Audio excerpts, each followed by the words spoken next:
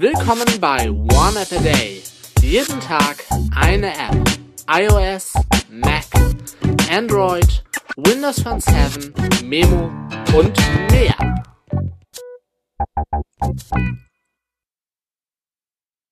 Moin moin, servus, grüezi und hallo und willkommen zur neuen One App a Day Folge. Wo es in der letzten Folge um einen Film ging, machen wir weiter und ich spreche eine erneute Filmempfehlung aus.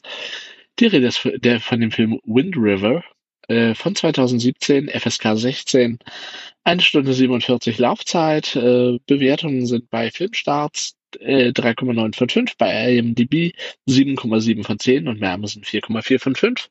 Ich würde auch so sagen, so 4,5 von 5 oder 5 von 5 vielleicht sogar. Ich lese die Beschreibung, nein, ich sag erst, wer da mitspielt. In den eigentlichen Hauptrollen sind Jeremy Renner, kennt ihr, Hawkeye von Marvel-Filmen und Elizabeth Olsen, die ich ja ziemlich gut finde. Auch in den Marvel-Filmen und hier auch.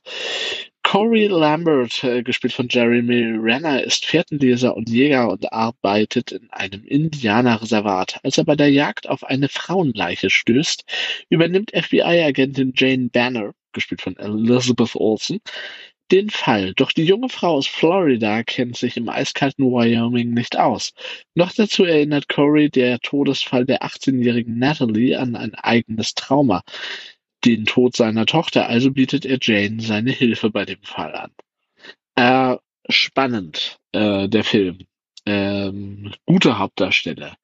Gut gemacht, teilweise ziemlich brutal, aber ein gutes Ende, tolle Landschaftsaufnahmen, obwohl ich mit kalten Landschaften eigentlich nicht so wirklich was am Hut habe, aber trotzdem gefällt mir wirklich gut.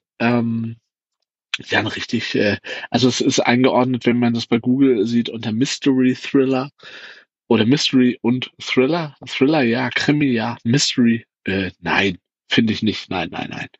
Aber wirklich ein richtig guter, ein richtig patenter Thriller, der ja, Spaß macht beim Gucken, obwohl das irgendwie komisch ist, bei so einem Film zu sagen, Spaß macht beim Gucken. Nein, aber er macht echt Spaß beim Gucken.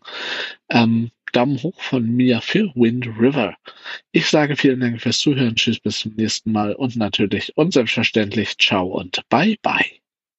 Das war One App a Day. Fragen oder Feedback richtet ihr an info@oaad.de, facebook.com/oneappatag, gplus.io/oneappatag oder eine @Menschen an twitter.com/oneappatag.